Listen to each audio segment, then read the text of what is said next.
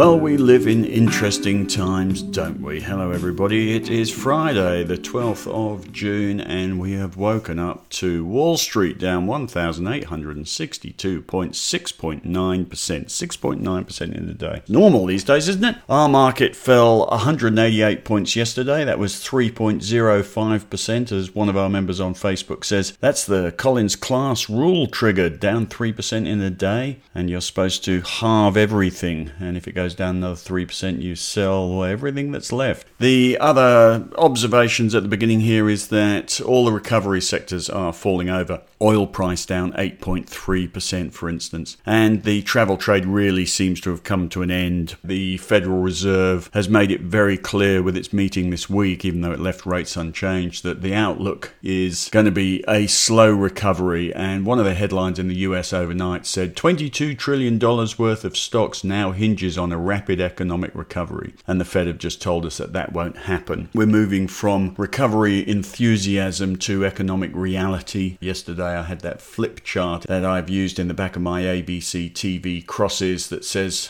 panic, we've had that, tick, bounce, tick, reality, it's just started, and bull market not yet. As everything goes glass half empty, all the negatives have started to roll in. The US is talking about a relapse fear. Pandemic Resurgence, says the headline. Some US states as well are seeing a rise in case numbers again. There was this quote in the newswires, deaths of Americans from COVID-19 could reach 200,000 in September, a grim result of the United States economic reopening before getting growth of new cases down to a controllable level, according to a leading health expert. So we're now worrying about the recent lifting of restrictions, which was powering the stock market along, being premature. There are so many things you can just pile in as negatives if you chose to at this point, and I'll come to a few of those. There's plenty of worry if you want to go looking for it. And I think as far as travel's concerned, and the global economy, if you look at the case numbers, they are still flying up in Brazil and India and Pakistan and South Africa. We're going to develop into a two-tier world of countries that are either virus safe, places like New Zealand now obviously, and those that aren't. And it could be years before some countries make it into the safe club, before they're allowed to, or before any country will allow them to fly in. It will really change things for the global economy, for travel industries, tourism, hotels, everything, for countries if people can't move around. And it looks like that could be a long-term state of play. And if we want to wallow in negatives, what turned the market in March after the February correction was trillion-dollar stimulus packages from central banks. They're already out there. If this sell-off turns into any sort of correction and the US Fed starts to try to support financial markets again, there's no card left for them to play now. It's done that. It's out there. The settings are already on full throttle. And if the market falls over, there's nothing these central banks can do, surely, to catch it. So this stimulus narrative, which has been very positive for the markets in the short term, could also turn negative and could turn itself to thinking about the risks and consequences of money printing, which the market has simply ignored so far. Otherwise, things happening overnight, as I say, Boeing down 16%, airline sector actually down 13% in the US, energy trade is ending as well, oil down 8% overnight. All the sectors that we're exposed to on the way up, financials, travel, energy, resources, all now taking a hit. The other chart of note in the strategy piece today is the VIX volatility index. Last 2 days shot up, changed trend. You have to pay some attention to that. So today there are a few lessons. Next time we find ourselves standing at the desk punching the air in delight, as we wrote about on Monday and Tuesday this week when Wall Street went up 1,300 points in 2 days. Next time we find ourselves doing that, we will sell. It has been a fabulous ride. The herd now, though, is moving direction, and our game is to watch the herd and not stand in its way.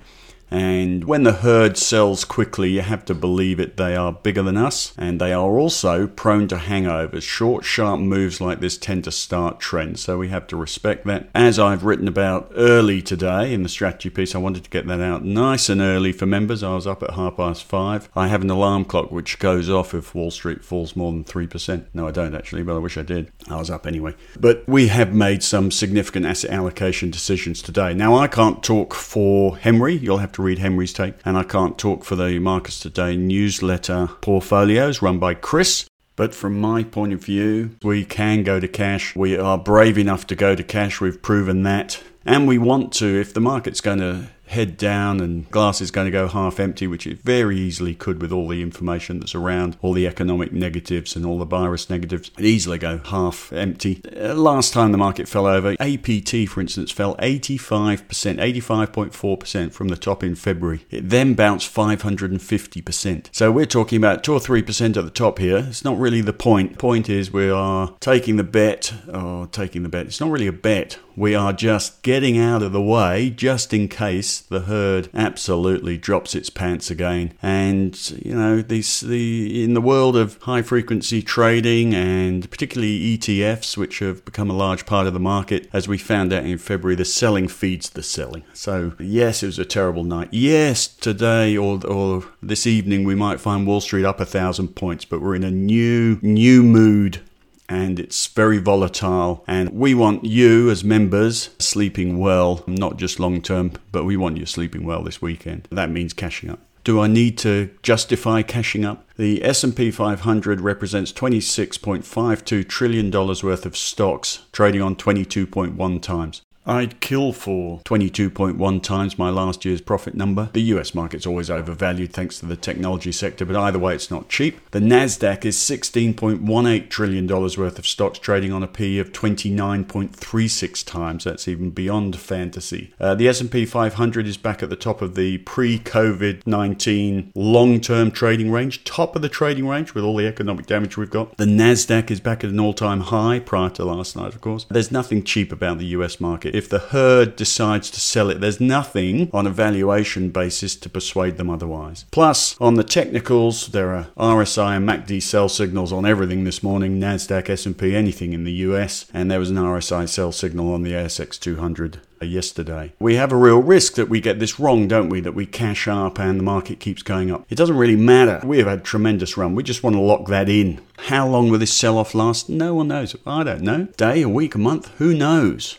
All I can tell you is trends start with sharp moves, and this is one. So we're just going to assume this is potentially the start of a new downtrend. We can always buy it back if it's wrong. We can always reassess next week. But if it does fall over, we want to have the cash around because we want to take advantage of the market fall. We don't want our investors and you as members stressing over the market. If you read our Facebook discussion site today, you'll see almost every member is encouragingly, maybe we've taught you something, on the same tack, looking to sell, selling everything. And this selling everything is becoming a Marcus today thing. And I think in volatile markets that works. The experience of February is that this could accelerate very quickly, possibly because of exchange traded funds, and the selling could feed the selling and that could quickly extend. So, and even if we get it wrong, it doesn't matter. Our priority is to lock in the extraordinary gains we've seen in the last few weeks. And if that comes at the cost of missing out on an immediate bounce and not making a profit, that's a lot easier to handle than now losing money. Capital preservation is paramount. And so we're just getting out and we'll reassess. No, we're not calling it for 6 months. We're not going to reassess in a month's time. We're going to reassess on Monday.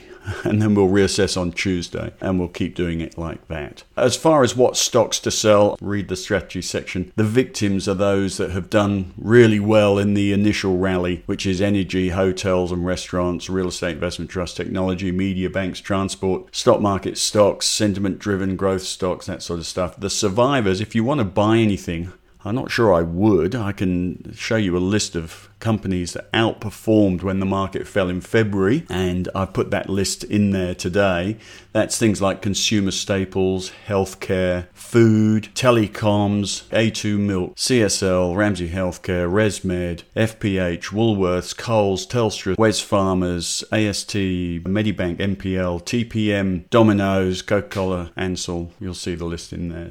And if you really want to profit out of this, have a read of Henry's stuff. He's been talking about the bear ETFs. That's too aggressive for us. We don't need to be profiting out of the fall. We just need to be locking in the gains. Otherwise, gold is the other obvious sector. A big day. Good luck, everyone. To our investors, leave it to us. To you as members, look after yourselves. You know what to do.